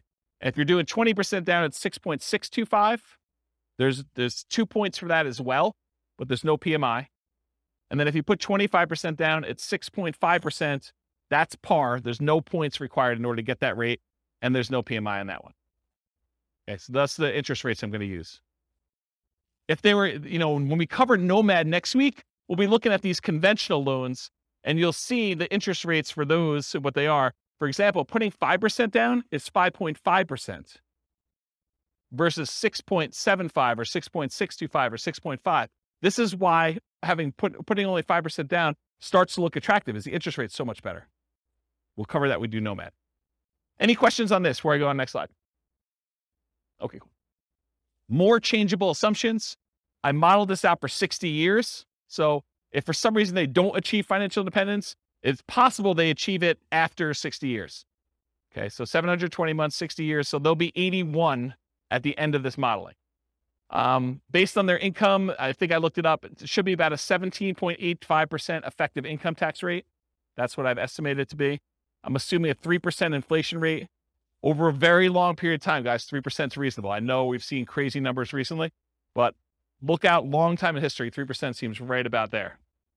5.5% mortgage interest rate for the owner occupant, but they're not doing owner occupant except in some examples here, but they're doing the investor rates, which are listed on your spreadsheet. They have a 4% safe withdrawal rate number. They have $5,000 minimum target monthly income in retirement. So they're trying to get to the point where they have $5,000 a month in passive income from those three sources in order to be considered financially independent. And I do adjust for inflation. So it's $5,000 today, but in the future, it may be $7,000 or $8,000 or $9,000, depending on what time it is. Okay. And why did I pick $5,000 when they're making $6,000 a month? Because they're saving $1,000. So I want them to be at the same level of lifestyle, not at the same income. So they're not saving $1,000 anymore. They're only saving nothing because they've already achieved financial independence. So we're trying to get them to the point where they replace their standard of living, what they're actually living on. And I've also said, hey, look, when do they get to the point where they can live a $10,000 a month lifestyle, which I don't even think I showed you numbers for that today, but I do run that math and show you when they're earning twice as much. Okay. Any questions on these changeable assumptions? You can change all these too. Okay. So for the property, what kind of property are they buying? So here's the assumptions for the property. It's going to be a $375,000 property value, and it goes up at a rate of 3% per year. So it's keeping pace with inflation. It's not going up faster than inflation. It's not going up slower than inflation. It's pretty neutral. We're going to do 3 different down payment scenarios. So I'm going to do a 15% down, a 20% down, a 25% down one, and I'll show you the results from each. With the 15% down, there's PMI. I told you that. 1% of the purchase price in closing costs when they purchase. So they're going to have some fees for getting the loan. In addition to that, for the 15% down and the 20% down loans, there are 2 additional points in order to get the loan. You have to wait. Is that something that's common? What's that? The 15% down? There's a 15% down non-owner occupant program. No, for the points. Is that common? No, it was unusual because we couldn't get them to quote us something at par rate. So they're saying, look, we're not even going to offer that. If you want to get this rate, you got to pay at least 2 points in order to get it. So it's just a kind of condition of our normal market right now. And you may be able to go to another lender where they'll say, it's not 6.75 or whatever it is. It's 7%, but it's par. They may come back and say that to you. And so each lender's a little bit different. This is one lender I called. There was a lender that I talked to told me that between 25% down and 15% down, there was only a quarter of an interest rate change. Yeah, it definitely is in that range. Okay. Sometimes it's more than that. Sometimes it's less. Okay. And then also, is there an equation to figure out upfront PMI? No. There's a whole 2-hour class on PMI, and I go over all the factors, and it's a calculation for them. And there's a lot of different variables in it, including how many people are on the loan, your credit score, price of the property. There's a whole bunch of factors. Yep. All right, cool. No seller concessions. They couldn't get the seller to give them any money toward closing costs. Interest rates, I already talked what those are. 6.75 for the 15% down, 6.625 for the 20, 6.5 for the 25% down, and the 15% has PMI. Doing 30-year loans, 360-month loan term. We assume $2,600 per month in rent, but rent increases at a rate of 3% per year. So rent is also keeping pace with inflation. It's not going up faster than inflation. It's not going up slower than inflation. So property price and rents are going up at the same rate. 3% of the monthly income is assumed for vacancy. So we're assuming that they're doing a really good job with property management and that they are starting, 60 to 90 days ahead of the property becoming vacant to make sure that they have minimal vacancy on their property. 10% of the monthly income is assumed to be maintenance. I'm assuming 0.75% of the value of the property each year is the property tax rate. So that's about $2,800 per year in property taxes at the start. And it changes as property values increase. So around here, that number doesn't seem to be that low, or it doesn't seem to be that crazy. In other markets, they're hearing that and they'll be like, yeah, per month is the rate for that. Or they may be like, whoa, that seems really, really high. So Tax rates vary considerably across the country. 0.4, and you can change those. 0.4% of the value of the property each year is the assumed property insurance rate. So based on a $375,000 property value, that's about $1,500 per year in insurance. And again, that changes as property values go up too, because insurance should cost you more as your property value is worth more to continue to insure that property. Because if it burns down, they got to replace it. So this is a residential property, and 15% of the purchase price is considered the value of the land. We use that when we're calculating the depreciation benefit. Any questions on the property assumptions?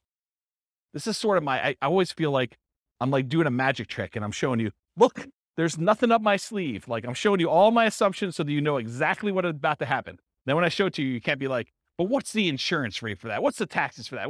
How much income are they making? Because I'm answering all up front. That way you can't say to me later, but wait a minute. Okay.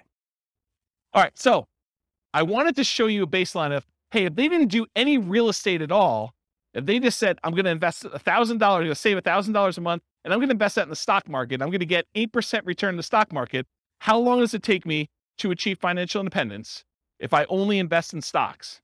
And for this one, it's primarily that 4% safe withdrawal rate times the amount that they have invested in stocks, right? Because that's where the majority of their money is coming from. So in that case, it takes them 482 months, about 40 years.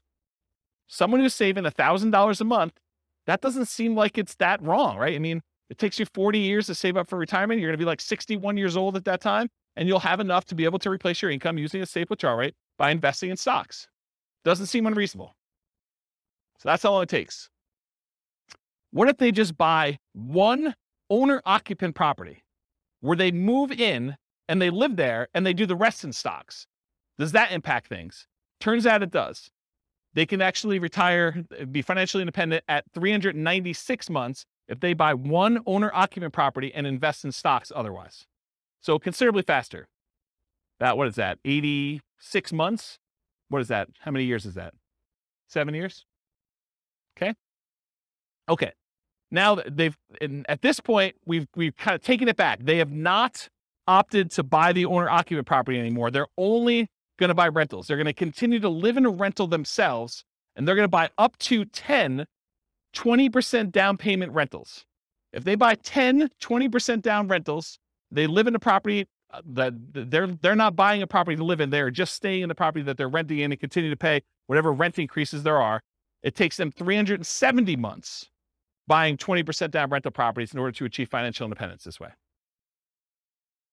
If they buy 10 25% down rental properties, so they're putting more down, they're waiting longer in order to have the down payments, and they're delaying buying the properties, but when they buy them, they have slightly better cash flow because they put more down, they have a little bit better interest rate, they had to pay a little bit less in points, and they put more down, so they're borrowing less, so their monthly payment is lower. So they have the benefits of additional cash flow. That means that they can actually achieve financial independence in 346 months if they do it that way. Just something else to point out too. When you do the 20% down loan, and there's 2 points in order to get that loan, isn't that sort of like a 22% down loan? That's closer to that 25% down than you might have thought, right? Because it's not 20% down now, it's 20% plus 2 points. So it's really a 22% down loan in order to get that loan. Where the 25, you have no points. So it's really 22 compared to 25. So it's closer than you'd think. Right? You got a microphone? I guess it'd be on the amount that you're taking out the loan, 25% on purchase price, but that's right. It's a cost for one of them, and the other one you're actually getting even more benefit by putting more down. right. So it might be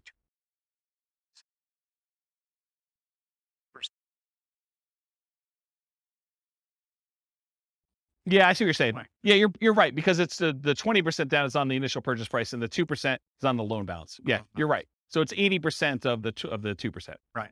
So 1.6. splitting hairs, but No, you're right. That's a good point.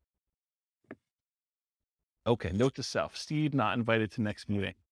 No, he's all good. Okay, cool. So we did that 25% down there. What if they do 15% down?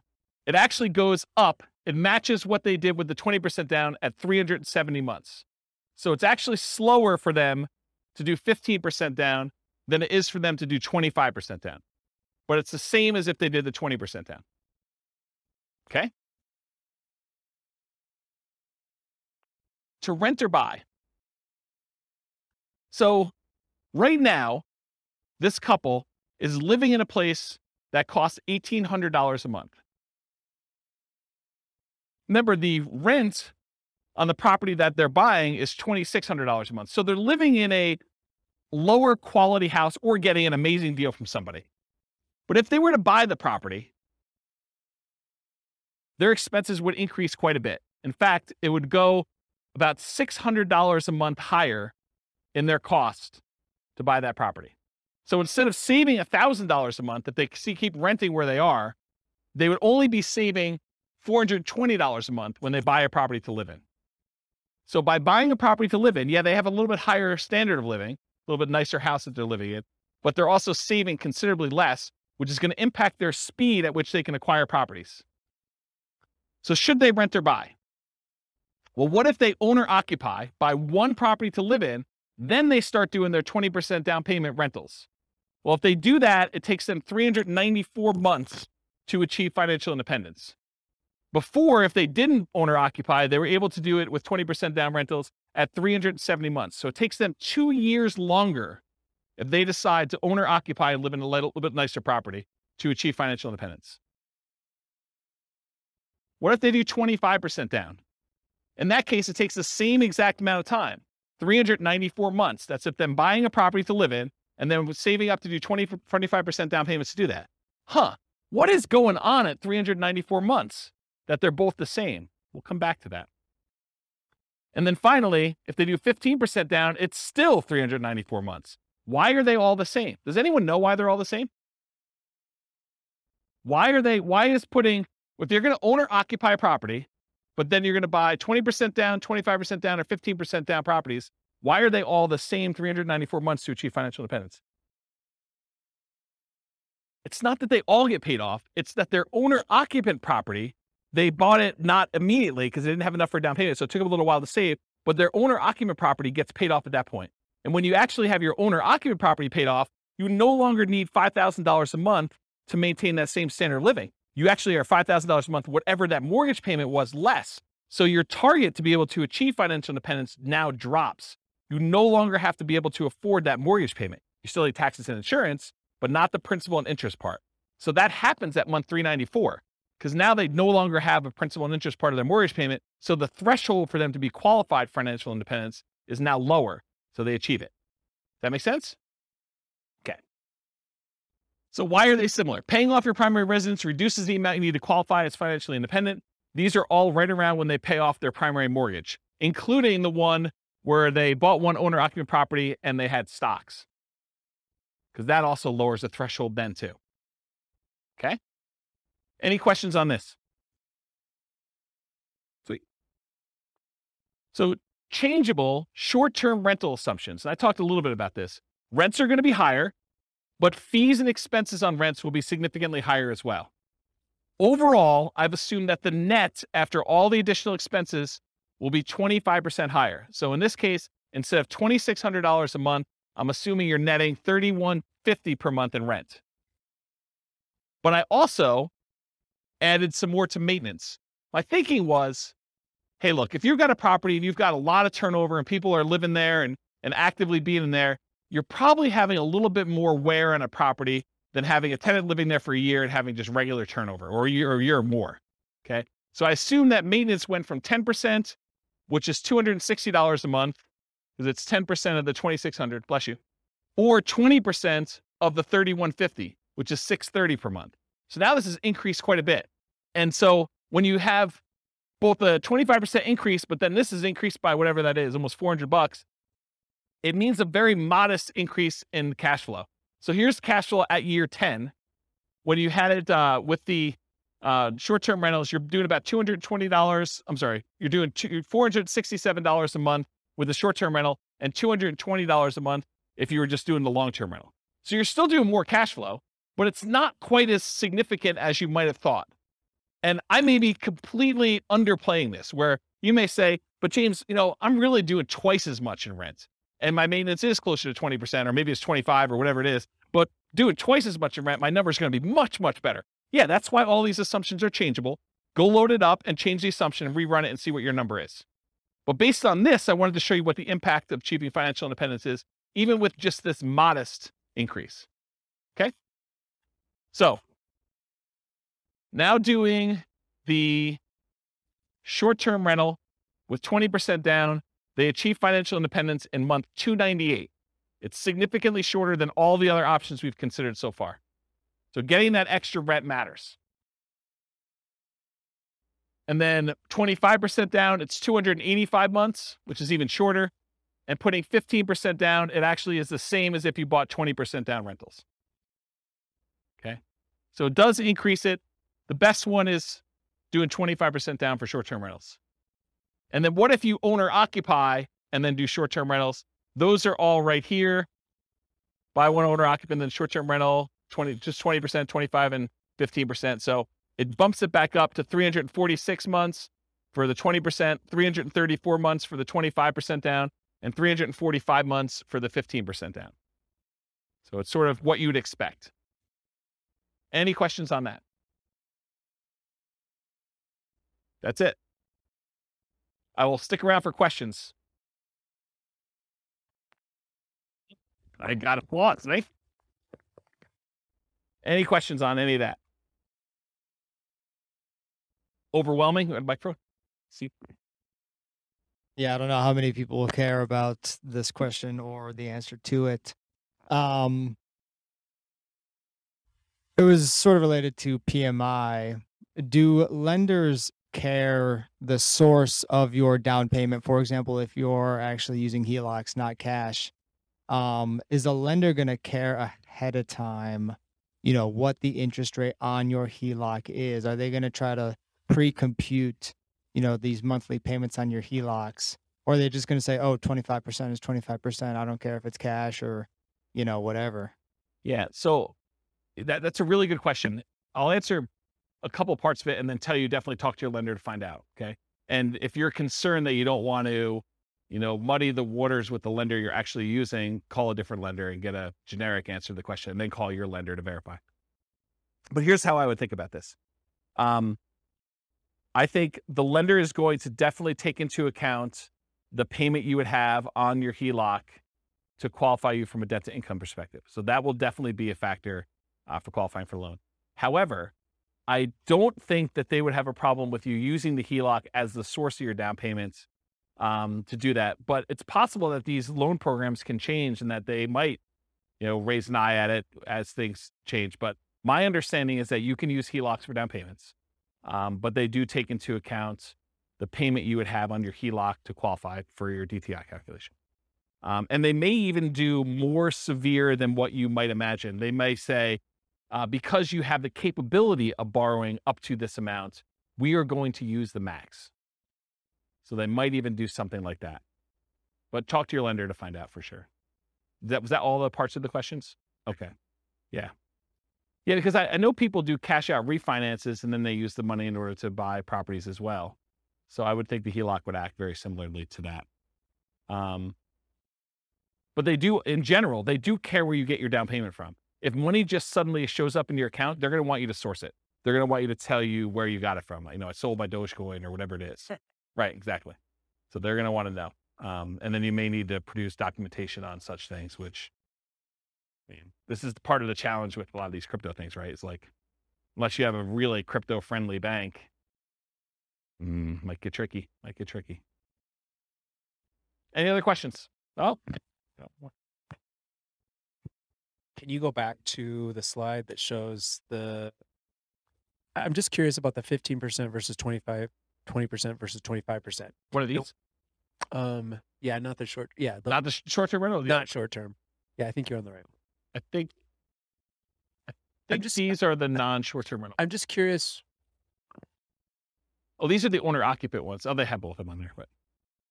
Yeah. So what are the variables that you think make the difference between the 15, the 20, and the 25? Like, why are these the same or why are these different? Why is the 25% better than the 15? Is that two reasons? PMI? Yeah, well, PMI, I think it's going to be a factor, but it's really the two reasons I talked about. The interest rate's much better on the 25%. You're going from, what's it on the sheet? Is it 6.75? 6.75 Yeah. versus 6.5, right? Correct. Yeah, so that's one reason.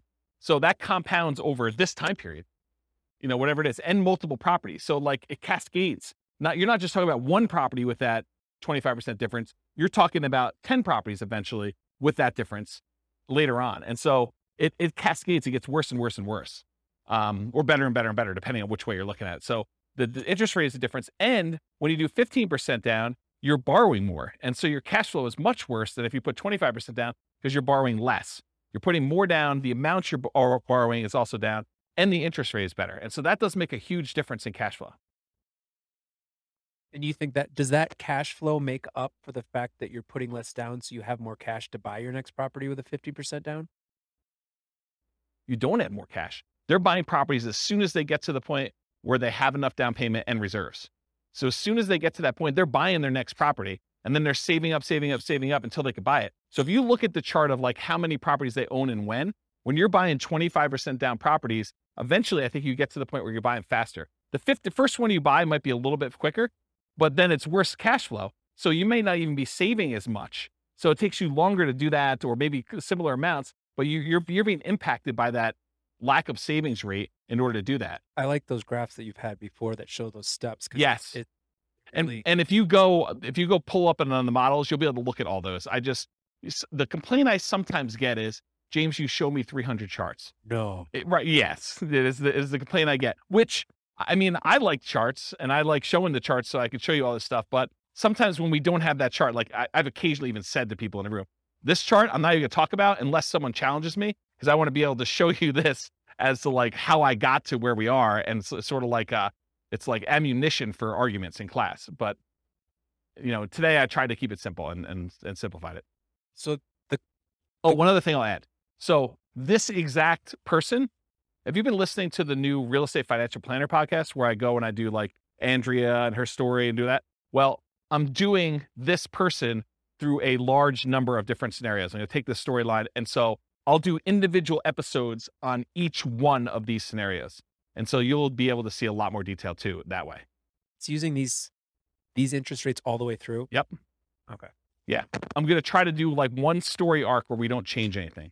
But then in the advanced versions of it, I'm using variable interest rates and variable appreciation rates and variable rent appreciation rates and variable inflation rates.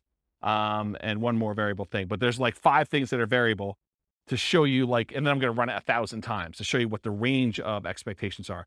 They may be financially independent anywhere between month 274, where it's 1 time out of 1,000, all the way up to month 495. I'm just making up these numbers. And that's 1 time out of 1,000. And the majority of them are in this range of here to here. And I'll be able to show you that in advance. And those are based on historical data, like the variable rates, No, they're variable. So like instead of doing an interest rate of 6.5, I'll say, look, it's 6.5 month 1, but there's a chance it could go up to 6.25 the next month, or it could go down to 6.375. And so there's just a probability distribution. And so sometimes, 1 run out of 1,000, maybe it actually ticks down, but another time it might actually tick up where they go to 7 or 8 or 9 as you're buying more properties, but it changes every month so that when you finally do buy a property, the interest rate may be much different than what it is today, but it's doing a change each month to see like where it moves, and over a large enough sample size. And I don't even know if 1,000 is truly large enough, but it gives you a decent range of like what the values might be. And you could see like, hey, interest rates has a major factor here. And so if interest rates go up, this looks much worse for them. If interest rates go way down, this looks amazing for them. And so you can now see some of those things happening with interest rates, with rent appreciation rates, because what happens if the market softens and they're getting better deals as they're acquiring, and then it turns around and they go up? What happens if prices go up when they're buying, and then it starts taking off when they, kind of get to the point where they have 10? All of those things can happen in those runs as well. And it combines with rent appreciation and price appreciation and interest rates and inflation rate. And the stock market rate of return is also random. So those are the 5. Does that help? I'm just picturing in my mind, like, what if at year 7 interest rates go down and you refinance? And like, how would that, that's what's awesome about my software, is that I could say, if interest rates drop below a certain thing, refinance and ratchet it down. And then how does that improve? That could be part of the algorithm for doing the testing. That would be that'd be really interesting to see like how 15 and 25 changes, and if 15 shoots farther ahead based on a 5-year refinance to the same interest rate or something. This is literally why I wrote that software, because I had those same questions, right? About my own personal stuff. I'm like, look, I'm on this plan. What happens if? And then my mind just goes crazy. What happens if stock market tanks? What happens if there's a real estate market correction again? What happens if prices go out of control up, or prices kind of stabilize, or prices go down and I'm able to acquire more properties? Like, what do all these differences mean to me? And how does it impact my ability to be resilient in retirement? Or, during my acquisition phase of kind of getting to that point, like, what happens there? This is literally why I wrote all this stuff. But those are the types of questions. Yeah. So that's it. Okay, cool. That's it. All I got for you guys. Thanks for sticking around for questions. That's all I got for you.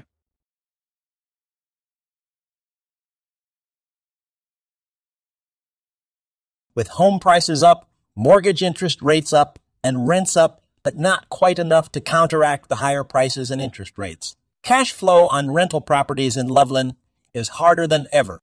Book a call with the Real Estate Financial Planner to apply our proprietary 88 strategies to improve cash flow on your rentals. See the show notes for a link to schedule your call and improve your cash flow today.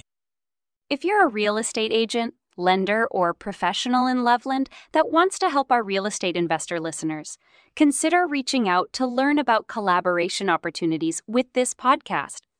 We'd love to add more value to our listeners by having you assist our investors buy, sell, and finance their real estate investments. See the show notes to schedule a call to discuss collaboration opportunities.